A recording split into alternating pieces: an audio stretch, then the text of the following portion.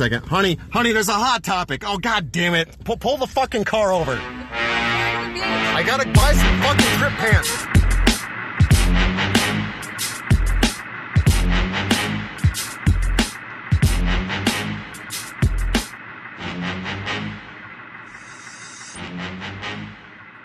It's the March and Mitch Show featuring Celine Santa's Pond. It is such a pleasure to be back with all you folks, all you ladies and germs and cool folks here on the show. I'm excited to be doing our music piece this week. We're coming at you again with the Artist of the Week.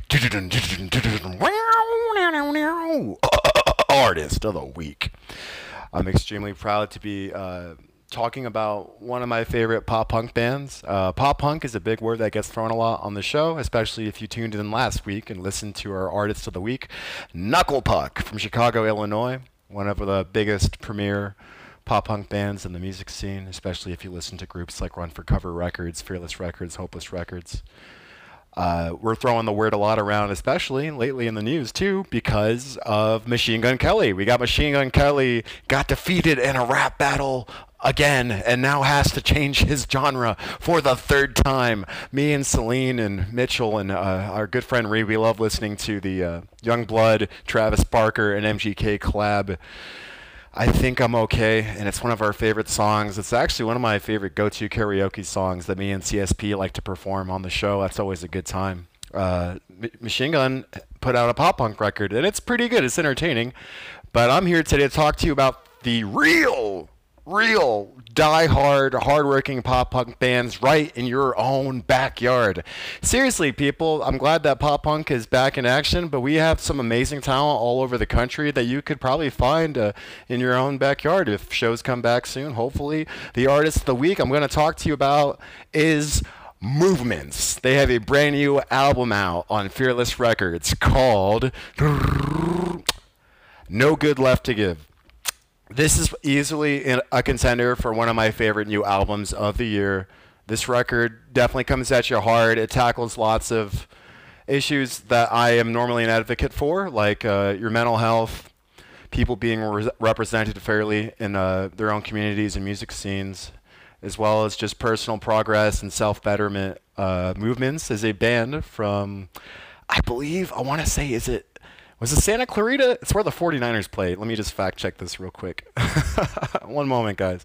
It would appear that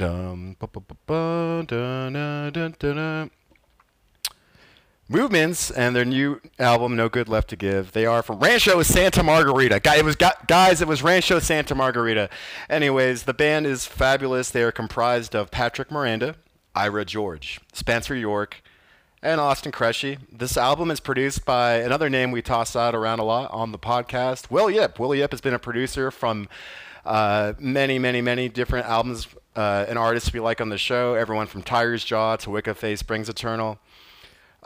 Movements is a band I want to normally root in the emo category, but they have lots of really great post-hardcore vibes. They've even been known to go into spoken word territory a lot, and they're also huge on alternative rock. The band signed to Fearless Records. They've had several releases prior. One of my favorite records of 2018 was their album Feel Something. Literally, everyone in the fucking scene knows that song, Daylily. I think it's time you had a pink cloud summer. Everyone loves that fucking song. And the album artwork is great. The photograph is actually a still taken from their music video shoot for that same song. And that was actually it was confirmed online that the photograph was taken over by the forest near Portland and Lake Oswego. So that makes me feel really cool that a California band is kind of doing some artistic shout-outs to where the March and Mitch Show is recorded. So shout out to Movements and Patrick Miranda, as well as Ira, Spencer, and Austin. Thank you guys so much for throwing the Pacific Northwest some love. This record slaps, and it's definitely been a really good emotional roller coaster for me.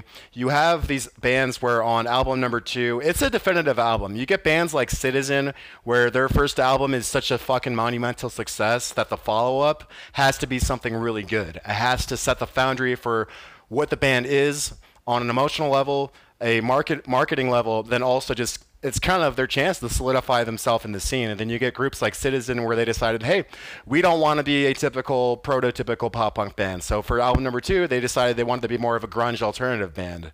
I like the album a lot. Some of the mainstays in the scene are indifferent. Movements, on the other hand, I feel like they did a perfect job of doing the second album. They stayed true to the album that blew them up, the album that made them famous, and they came back at it again with round 2. This album, No Good Left to Give, has some really cool tracks. They make me feel serene. They make me feel peaceful. But then they have those post-hardcore tracks that make me want to fucking hop in the mosh pit again. I was lucky enough to see Movements on tour with Movements was on tour with the band's Gleamer, who we featured on the show, as well as Microwave, another popular punk band, and Can't Swim. That was a really fun tour. It was one of the not so fun moments I've had with edibles in Portland, unfortunately, but I rebounded pretty fast. If you're ever too fucked up on edibles and you're in public and you're having a bad time, my advice, get some alcohol in you. Go have a IPA, go have like a stronger beer or something to offset the edible trip, because if you're having a bad trip, depressants seem to work for some reason, or at least they did for me.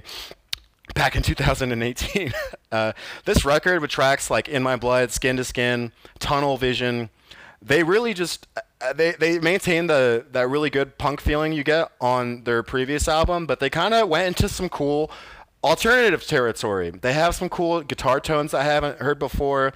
I really like Skin to Skin. The lead single had a really cute music video that kind of reminded me of like, this is what a DIY punk band video should look like. It looks like something you filmed with your friends. It has a VHS filter on it, and it just has the band kind of acting goofy with different green screens. It was really refreshing. Skin to Skin has a really cool alternating guitar riff that changes and kind of goes in a really cool fluctuating scale. I really like the track Don't Give Up Your Ghost, because me being a bass player, this has some sick fucking bass line in it. Towards the outro and throughout the song, really cool crunchy bass line that you get with like, Fender Precision bass. But the track of the week we're going to talk to you about before we play it at the end of the segment is none other than Tunnel Vision. Tunnel Vision is the 4th track on the new record, No Good Left to Give. And it really is, as Patrick Miranda mentioned in an interview with Apple Music, it's a crowd pleaser. It sounds like a good, very vintage Movements track. You got some yelling and screaming, really blasting guitars. It's uplifting, makes you want to get in the pit and like scissor kick someone, and just kind of have that really good adrenaline rush. I was a big adrenaline chaser for a long time. I loved getting in the pit, screaming my favorite lyrics. I have cried in the crowd during Clairvoyant by the Story so far. I have been picking up my brothers during multiple Wonder Years tours when they're singing songs like Cardinals. It's such a good music scene to be a part of because the energy's always there. I'll never forget the moment when I saw Movements a few years ago. There was a kid in the crowd who was brave enough between songs to yell, "This band is my antidepressant." I'll never forget the guts on that kid, that he was able to be so candid and feel so comfortable in a crowd with a couple hundred people that didn't all know each other and they were unified by the music. That is the most Pangean, beautiful concept to me. And I'm really happy that in the music scene, like the one that Movements and bands like the Wonder Years and the Story So Far all kind of encapsulate, there's a sense of brotherhood and like all human beings that love their music, they're there to have fun. And that's what kind of brings people together. I'm hoping that, in the future we'll be able to have shows again where people can have that Pangean concept of we're all in this together regardless of how we grew up or who we are. The track of the week, Tunnel Vision, was produced by Will Yip, and the chorus goes as follows: "Send my illness into the trenches, desperate to end this tunnel vision, suffer my own submission." When I heard that brave young man yell those words, "This band is my antidepressant," I totally fucking vibed with it. We all cheered him on. We cheered the band on. It was such a fun moment, and I'm really glad that Movements continues to put out really good music. I like tracks like Seneca on this album that preach a sense of love. I do anything for you. We all have people in our life like that, whether they're friends or, your SO, even your own family. There are people out there you do anything for, and people that you want to promote a sense of good well-being and positivity with. And in times like these, I'm glad that bands like Knuckle Puck or Artists of the Week last week And I'm really happy that bands like Movements are continuing to endorse that kind of mindset. I was in a really tough point in my life between 2018 and now, where I had struggled with my own mental illness, having borderline personality disorder, and just really bad clinical depression. Took me to some dark places, and it was never really like always a fun journey. But you know, I was kind of a loner. I made choices not to have real meaningful relationships, whether they be girlfriends. And then the main group of friends I did have, they didn't live in the same town, and we were brought together by this Pangean concept of we all like the same music. And you know, I was willing to have these kids drive to my house because they're in a cow town nowhere near Portland, and then they would reciprocate the same for me. I would go and, you know, give them gas money or hotel fares so that we could all go to the city and stay safe and sound and go see these shows and stuff. Of course, there were lots of antics and misadventures, but I don't regret a single moment. All the fun I had and all the shenanigans was all brought together by Movements music. Movements was the soundtrack to a lot of the good and better times in my life. I remember listening to the song Daylily when I went to go visit Lincoln City with like my best friend. We all went to go like hang out and like just kind of just goof off and stuff. She took me there for my 28th birthday, and it was just cool to like hang out and like just see the ocean and just like kind of just veg out, check out 10 Barrel, and you know, just kind of sip on some good stuff. One of my favorite things to do for picnics is buy like the cartoonishly large like Scooby-Doo sandwich and just like share that with your friend, you know, because life's about those kind of moments, and Movements does a good job of like letting us know like, hey, even when life isn't always a happy time or a good time, like my friend Mitchell Herring on the podcast says, it's okay to be not okay. And that was something I really had to learn. Like, hey, it's okay to not be okay. You're going to have moments where you're not feeling your best. You're going to have moments where your friends aren't feeling their best. And that's okay. Just let them know, hey, we're in this together, and, you know, we got our favorite music. My favorite Movement song of all time is Full Circle. It's on that album, Feel Something, with such classics as, Daylily, and what's that track I like?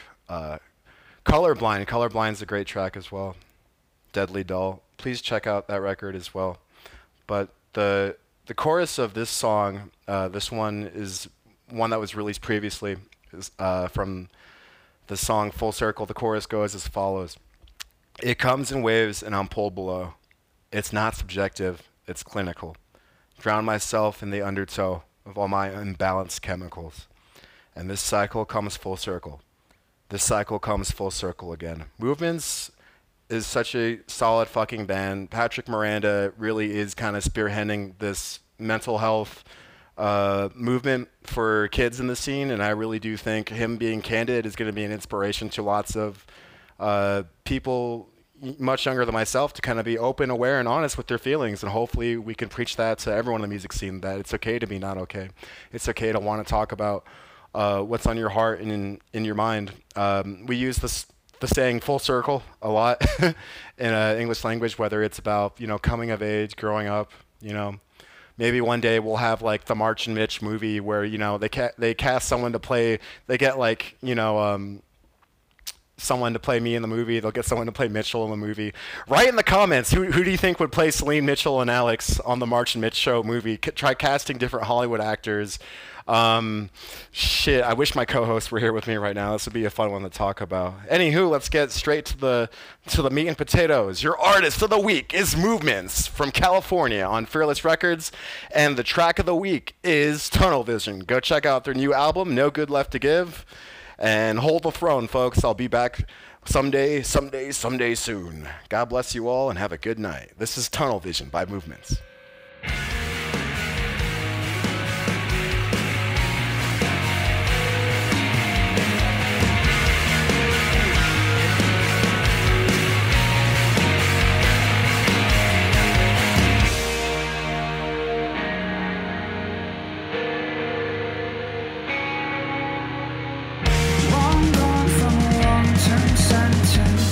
There's nights that I wish I'd die. Each time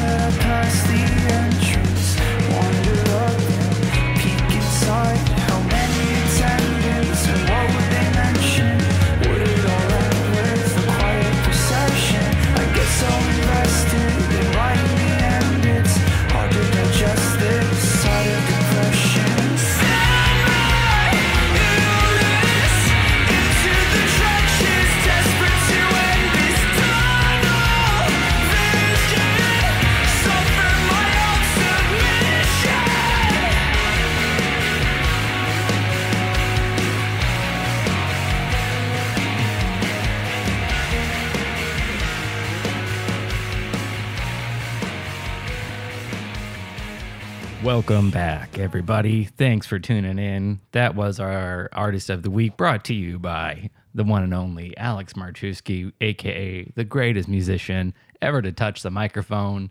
I'm here live from Kaiser with my beautiful co-host, Celine. Hey guys, it's good to be back. Good to be back doing the podcast and talking to you guys. I gotta say, before we jump into anything else, I want to say I think that was one of my very favorite music picks of the week. I actually haven't listened to Movements before, but that was a really good track, and I loved Alex's whole piece on it. I continue to love how honest we are on this show about the fact that life is a struggle and help you when you don't feel like you're okay.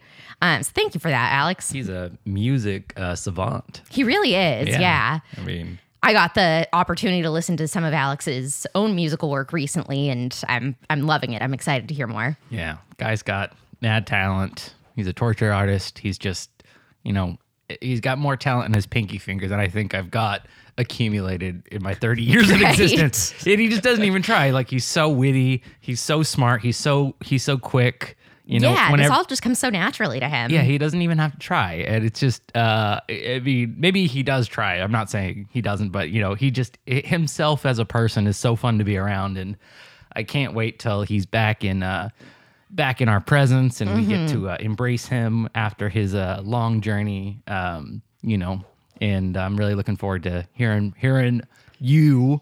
Hearing our boy back. Hearing our boy back in the studio for sure. But we've got the formula. You've heard it once. You've heard it 1,000 times. I mean, I think actually we're up to like 22 episodes. Yeah, you've now. heard it like 22 You've heard times. it 22 times. And today we're bringing you the Artist of the Week, followed by current events.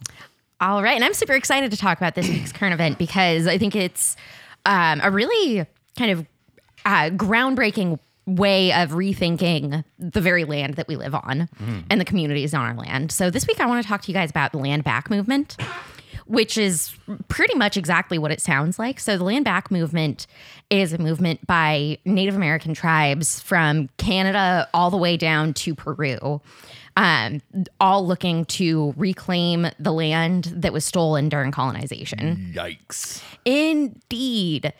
Yeah. And so obviously that's a complicated issue. So it's easy to say, well, we give the land back, but it's harder to say, what does that look like? Right.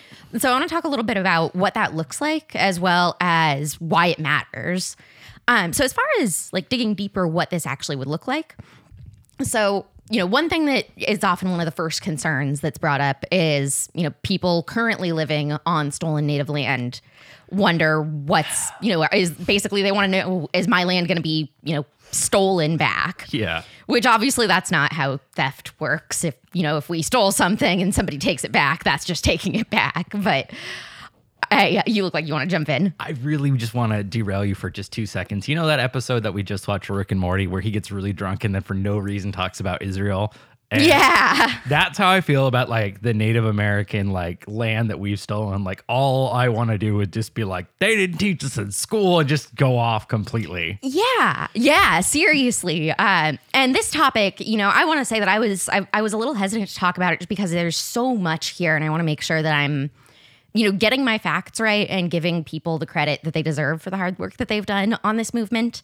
So I just want to throw it out there. Like, this is something that, we're basically colonizers. We are the people living on stolen land. Yeah. And this is going to be an uncomfortable topic. And I'm sure that I may get things. For who? Well, uncomfortable for a lot of people. Oh, why should this be? I mean, these are the facts, man. No, absolutely. Yeah. But if you're uncomfortable, you're living on the wrong side of history, man. Indeed. And that's why I want to, if you are listening to this and, you are concerned about what this land back movement would look like. Dude, I'll give back my land. Yeah. And I want to encourage people to sit with that discomfort and think about why are you uncomfortable? What scares you about this? Yeah. Because one of the biggest things in all of the articles I read was, right off top, trying to, basically assuage the concerns of people being like, so are they going to, are the Native Americans going to kick us out? Like, do we have to go back to Europe? They should. And one thing that a lot of these resources that I've read say is, people are very clear on the fact that they want to work together. They want our money. Yeah, they want our money and they want our cooperation. They want us to be emotionally and mentally available. Okay. For these conversations and partnerships. Yeah, you wouldn't want to kick out paying customers. And some of the leaders in these communities are pretty clear on, we want to work together with you, but if you're going to fight us back, you're not part of this conversation. You don't get a seat at the table. You need to be willing to discuss what this is going to look like. Oh, good. Yeah, so I think it's a very reasonable take. Yeah, dude, just tell me where to go. Yeah. I'm open to it. You'll do it better than we did, that's for sure. And so what this looks like is, a lot of it is taking land that is just, state owned or federally owned. Okay. And returning it to the native. Like the tribes. The tribes that, should have always had access to this land. So a lot of it is really just working out partnerships with the government and kind of twisting the government's arm to grant land back to the tribes that should have them. There are definitely instances, like one example I was reading about was a California private resident was forced by the government to provide an easement on their property to protect a sacred site. So there are going to be times where... It's not your favor. Yeah, there are going to be times where people who privately own land are going to be asked to, either make changes to their land or give up portions of it. That's obviously going to be a difficult conversation for some people. We're not in the landowning conversation, so it's easy for us to be like, well, yeah, just give it back. Well, it's complicated because you know what? If I owned land and someone was like, you need to give it back, I'd be like, no, this is my land. But this land is your land. But at the same time, this land was never our land. This land was Mexico. Right. And was tribes and indigenous people. And yeah, and we were talking yesterday about how, as we record right now, this property is on what should be owned by the Kalapuya tribe. Right. So it's, and honestly, most of these groups aren't asking private individuals to just flat give up their land. Right. They are happily taking donations of land. Like there are drives to get people who own land to basically sell it to the tribes. But, most of these movements aren't saying, give us your house. Well, and they've made, and not to derail, but they built a whole industry. Gambling is brought in tons and tons of, so it's like the fact that they're willing to just buy back the land is such a, to me, almost like they're just like taking the L, instead of... Exactly. Well, and I will say one thing that I was reading about is the boon to tourism that we can get by improving our natural land, because what we're going to get to in a minute is like land stewardship and how to take care of the land. Right. But one argument that I read in a couple different places is right now we're seeing the lands get dilapidated. We could have, tourist things where native tribes are able to profit financially by being able to carry out their traditional activities and celebrations and allow people to take part in them. Oh, right. Yeah, so there's tourism. There's a lot going on that we can benefit from and that the tribes can benefit from. But so basically, what we're looking at is, in some cases, places that are fundamentally altered and that are going to take a lot of work. Like one thing that I found really tragic in reading was the Winnemem Wintu tribe had lands historically in the San Francisco area. And the government in the 40s actually agreed to give them back their land, but then reneged and built a dam. So they built the Shasta Dam. Oh. And so now the Winnemem Wintu tribe, a lot of their lands are submerged. Right. Their burial sites are submerged. Right. Important cultural sites where they held celebrations are underwater. The old bait and switch. Yeah. You can have this land back. An integral part of the Winnemem Wintu's, culture. Culture and spirituality had to do with the salmon runs, which aren't happening anymore because of this. So we're talking everything from just, hey, give back this state park, all the way to we need to figure out what to do with this dam that has irrevocably changed the environment. Right. They can't just drain it, otherwise you... Right. Yeah. And, and actually, I don't know if you've ever been have you ever been to the petroglyphs near the John Day Dam? No. So in northern Oregon, right on the border with Washington, is the John Day Dam. If you cross over into Washington, there's a really remarkable historical site with petroglyphs, so stone carvings, that some of them are like 12,000 years old. So a really historic spiritual site. And same exact story with the John Day Dam. We know that there are probably hundreds of artifacts that are completely submerged now. Okay. So we're seeing this all over. It's genocide's practically in our nothing new. backyard. Yeah, indeed. The one thing they don't teach you in history class in the U.S. is genocide's a part of our culture. I mean, everybody else has like legit heritage, and Europe is basically like, murder and mass genocide. But we don't talk about that. So- Right. I mean, the Trail of Tears was taught to me as we nicely asked the Cherokee people to please move. And Yeah. they were like, sure, why not? And they just glossed over the part where we call it the Trail of Tears. Yeah. They were like, they made it sound like they were just sad to have to walk too far. Yeah. When that's obviously not the issue. The thing that blows my mind is that when I was told or some, I don't know how it came up, but the fact that there were more deaths when we colonized America than in the Holocaust. Yeah. And that to me is like, we teach because it's not us. The Holocaust, is the worst thing ever to happen. Exactly. It's the darkest thing you learn in history class. And it's like millions of people were died. There's museums. And then to find out this information, it's like, well, okay, we did kill more people than that during this, but look at this great America that we have now. And it's just like, Right. the means don't justify the end when it comes to that. Like, we teach that the Holocaust was so bad, yet we were worse. Absolutely. And that type of genocide continues. Right. I read a lot about the intergenerational trauma that's been passed down in Native communities. And that results in everything from serious mental health struggles to physical health conditions. We see higher incidences of lots of chronic conditions in Native communities. Yeah. People who live on the reservation, there's like a huge percentage that, fall into adolescents and adult lives that are, subject to alcoholism. And Because there's so few resources. right. Yeah, exactly. And one thing that I found really profound in researching this is that this isn't just an issue of, give us the land back because it's ours. It's not just we need this space.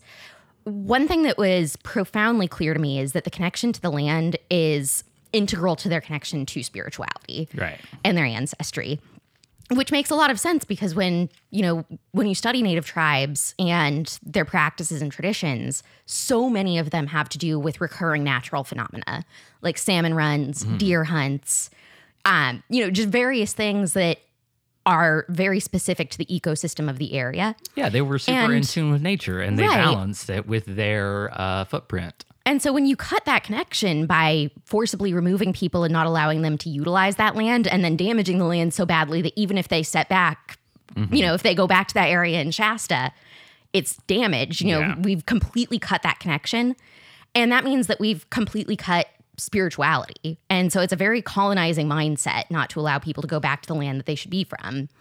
And that has resulted in, all of the things that we've been talking about. But one thing that some of these papers mentioned a lot is we need to get back from this colonized mindset because by severing that spiritual connection, we severed a lot of, corollary connections. Like most Native tribes had a much kinder view about gender and sexual identity. When we see homophobia in tribes now, that's really not a traditional stance. That's Right. something that the colonizers came and imposed when we put people into schools and cut off their systems. Right. That's whitewashed. We whitewashed them. Yeah, because the original natives had 4 genders. It was like masculine, feminine, feminine, masculine, feminine, feminine, masculine, masculine. And they like identified all 4. And it was like they had a pretty open Yeah. mind to. And I do want to be clear, like, each tribe Right. and region has its own, cultural connections and things like that. So, there's a lot of different understandings of gender and sexuality. They can't neatly fit into boxes that, you and I could understand. I'm just But saying. yeah, exactly. You're exactly right. Like being two-spirit is exactly. a common Native gender that we said was bad and immoral and sinful. And then we taught Christianity. Right. we what? Anyways, hold. So one of the things that I'm the most excited about in this topic is the returning of the stewardship of the land Yes, to please. Native tribes. Let's do it. Because one thing that a lot of government agencies and caretakers of the land are realizing is that when we make changes that Native tribes say is going to significantly impact, one of their main food or cultural sources, that means, if it's going to negatively impact the tribe, more often than not, that means that it's going to seriously negatively impact the environment overall. Yeah. And so one thing that a lot of organizations like Resource Generation, the Northwest Youth Corps, and a lot of other really excellent organizations are doing is they're partnering with government agencies that take care of the land. So one example that I was reading was one of the Nez Perce organizations in Oregon historically would have lived in the Malheur area. And when the people running the Malheur Wildlife Refuge decided to partner with that tribe, we saw a massive uptick in biodiversity in Malheur because they were studying what the land should have looked like. And so they were combining their cultural practices. Like I thought there was a beautiful story about how they were able to push a canoe out onto the lake and sing songs that hadn't been sung on that lake in over 100 years. So they're taking their understanding of the native ecology and their own history and transferring that into noticeably increasing the biodiversity and ecological wellness of the Malheur Wildlife Refuge. Right. So we can talk about how that can be applied in so many different ways. But one reason that I kind of thought of this topic initially is because, we've seen these devastating wildfires all across the country, but particularly in the Northwest. And one thing that we know is that Native tribes didn't have these issues before colonizers arrived. They didn't have these issues of these massive, devastating fires because they were routinely out in the forests, very carefully maintaining what the forest looked like. And we basically just let the forests go to seed. And so that means there's so much brush that can catch fire. So colonial practices have resulted in these devastating fires that hurt everybody. So we can see so many different ways that this can be beneficial. So, ultimately kind of where I come down to on, why this is all important, kind of three things. First of all, just it's right. This land is stolen. It needs to go back to the people who should own it. Secondly, because Native spirituality is so closely tied to natural occurrences that allowing access to the land and the ability to restore it to health is the only way to restore spirituality and really, not just financially, but spiritually move towards making Native tribes whole. And finally, we can all really benefit from fixing the harms of colonialism, from changing our mindsets to fixing the environment that we live in the middle of what's going to be a massive climate, probably apocalypse. We need to do everything possible to maintain the land and try to make right with it. So we are all going to benefit, but ultimately it's the right thing to do. And so for our listeners who are wondering, this is a great topic, what can I do? I have just a couple recommendations. First of all, I really cannot recommend strongly enough the Yellowhead Institute's October 2019 Land Back Red Paper. It's a little bit of a read. It's definitely kind of a lot to work through, but it's very accessible and really makes clear, the details of like consent-based land management practices, working together with the tribes and the colonizers and settlers to return to something that works for everybody. Just tons and tons of information about why that's important. So definitely that's a great place to start. A lot of what I found recommending what you can do is learn about where you live. Like we are on Kalapuya land. I want to do a lot more reading about what the Kalapuya Native Americans valued and what their cultural practices were so I can understand what this land should look like. Support good policy. If you know that there are politicians who have agreed to work with the Native tribes in the area to try to restore the land, those are politicians you might consider voting for. If you see policies that are being proposed that you can vote on that would restore some of the land and give more power to the Native tribes, those are policies you should vote for. So stay educated. If you can, reach out to community members in your area to try to actually partner with Native community members so that you can learn more about what's going on. But fundamentally, the number one thing is just understand where you fit into this. Yeah, actually, you bring up a good point. If you're interested in actually making a difference, and the voting thing I think is super important, save yourself the time, call them if you really are just in support of them. Be like, hey, like, how can I help you? Like, who's actually supporting your policies? Who's not just talking about it? Who are you guys recommending we vote for? Absolutely, yeah. And looking into sponsorships and things like that. If a Native tribe says, we officially endorse this person, that's the person to vote for. Absolutely. And understanding why they endorse that person is going to make it so that you can better make choices like that. Work smarter, not harder. Exactly. Yeah. And just exactly take your leads from the Native communities in your area, because I guarantee that there are a lot of amazing people working on these issues. So they're going to be the best place to learn from. And I really want to, again, thank the sources that I used. I relied on a lot of different sources, but the Yellowhead Institute, Resource Generation, and the Northwest Youth Corps are some of the organizations that I lean the most heavily on. And you can find a lot of really great information about the work that they're doing by going to their websites and reading their work.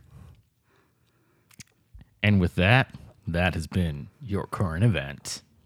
Next up, we bring you this week's nostalgia trip. We'll be back right after this. And we're back after this. This week's nostalgia trip is going to be quick because it's an interesting film. It's the oldest film we've done, that's for sure. I'm going to say it stands the test of time. I much more enjoyed this movie more than I did The Terminator. And this movie came out about 8-9 years before The Terminator, which is hilarious. And honestly, I think that the comedy has gotten more on point, like the more we move into today's style of comedy, which is just absurdity. Yeah.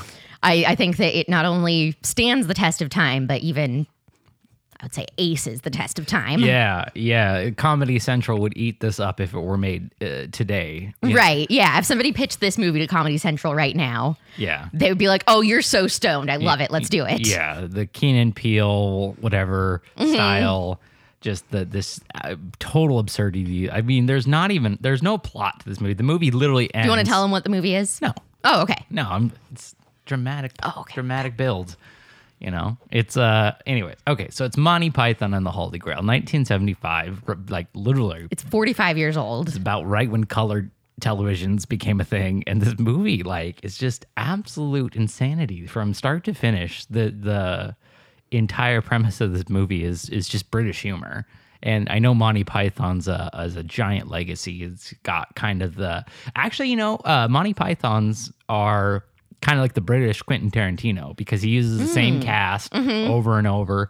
And some of the other Monty Pythons, I'm not as like they're a little bit more British, but this one specifically, I remember watching this when I was like probably 10 years old and just finding it insanely humorous. It was absolutely just this. And see, I never saw it as a kid, but my mom was always quoting it. Like, I knew so many lines from this movie, didn't realize they were from this movie. Yeah. My favorite is always going to be she turned me into a newt. Yeah, they're right. I got better. Yeah. And I just don't even know how I stumbled upon this. I think I was in middle school and my friend, like, we rented it from like Hollywood Video or something. And it's just absolute insanity. It's the whole premise is that Arthur Pendragon, King Arthur, is traveling around trying to form the Knights of the Round Table, and just these wacky inner encounters that he comes across. I think we might have missed the Black Knight, which is probably one of the funniest scenes in the entire thing, where Arthur is fighting the Black Knight, and this Black Knight's like, "You shall not pass unless you best me at swords." And literally he cuts off like all his limbs, and he's like, "The fight is over." He's like, "It's not over. It's only over when I say it's over." Like, "You have no arms." "Yeah, it's merely a flesh wound." Yeah. "Come at me, you knee, I'll bite off your legs." And it's like the whole movie is that with the knights. And that's another quote that I did not know was from this movie, but I grew up hearing from my mom constantly. It's only a flesh wound. Yeah, just come back here, you ninny, I'll bite off your legs. Like, it's just... And the coconut with the horse hooves that's just classic. Like, even people who haven't seen Monty Python typically know that scene at least. Just wild. And yeah, the whole movie, and then just these cuts between like current British... the timeline where like the police are investigating this random announcer in scene 24, his murder. And that broke me a little bit. Yeah. And it just like continues. They're just investigating his murder. And then right as they're getting to the end of the movie where like this big battle scene is like, and then like the police show up and arrest Arthur. Right. For this murder. And there's really no plot. I really had to not think too hard about the timelines going on because I was just like, that's going to break my brain. No, and I think that's part of the British humor is it's just so much wackiness and they break the fourth wall. And I think the most impressive thing to me is the I think it's stop motion animation where they use the in between like characters, and they're using it's animated, I guess, but you have to remember this is 1975, and so these like scenes where they cut to like where God talks to him, and it's this almost South Park like head talking, right? And those are really cool, actually, like those transitions and the way they use them to. Yeah, I loved and I loved the style of a lot of the animation too. Like my favorite like visual in the movie, I think, was the monster that's chasing them, and then eventually they get out of it because the guy doing illustrating dies of a massive heart attack.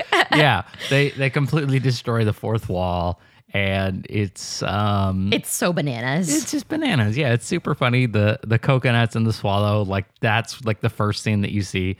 And he's talking about so I wish to talk to your master, your master or whatever, your leader. He's asking to speak to whoever's in charge, and then the other guy is just completely being like, "Where did you get coconuts?" Right. What do you mean? It could have been carried by a swallow. You're saying a 4-ounce swallow could have carried a 4-pound coconut? No. And then the other guy chimes in and he's like, well, I mean, maybe if they were string, you could grasp it by the husks. There's no way. It's a flight yeah, anyway. And just that's just the whole vibe of the movie. And it's just pure chaos. The biggest baddest, toward the end of the movie, the bunny who is right. just this vicious creature. And I mean, it's a fun movie that stands the test of time, and it was worth rewatching. I still can't believe it was made so long ago, but definitely worth a watch. Super interesting. I might go watch Monty Python right now. Yeah, I never have seen a movie that was so old that feels like it just has not aged. Like right. The movie is its own thing, and it's these quirky British guys with this really quirky sense of humor. And they've done such a phenomenal job. And I know Monty Python's a staple in comedy where, people really, flock to this type of humor. And there's a good reason for it. So that's the nostalgia trip. That's all I've got to say. We're going to wrap up the show with that. Celine, do you have any last words? Just want to thank everybody for listening. I do want to remind everybody that you can get a free audiobook on us. Go to audibletrial.com/March. Audibletrial.com/. audibletrial.com/March. Yep. I do have a quick book recommendation. I've been listening to the new translation of Beowulf by Maria Devana Headley. I never thought that I would enjoy Beowulf. I remember feeling like it should be criminal to make 9th graders read this book that's like, it's not in Old English because it's translated, but it still feels like Old English and it's just not interesting at all. Turns out it's so interesting. It's an excellent book, an excellent story about like freaky monsters and, people just bragging about their wealth. I love it because most translations of Beowulf translate the very first word as like, listen or behold or hear ye. This one starts with bro. And just, it transitions from really beautiful, almost flowery language to one of my favorite lines where people are talking about, it's saying how people think that they are totally nice and safe and not going to be experiencing danger. And then the next line is, bro, let me just say how fucked they were. Nice. And it just reads so naturally. Yeah. I can't recommend it strongly enough. And they do have an Audible version of it. So that's going to be my plug for this week. Nice. Okay. Well, check it out. Thank you guys for listening. This is the March and Mid Show featuring Celine. We wish you all a very, very happy Halloween as the October months bring us into the colder, more spooky weather. We look forward to doing maybe some more spooky theme of the next month or so. Well, we'll pick some spooky music, and maybe I'll cover, some of the old Disney classics like Halloween Town or something like that, because those are definitely up my alley when it comes to nostalgia trip. Amen. Well, thank you guys. I hope you have a wonderful week. We'll look forward to checking in with you next week.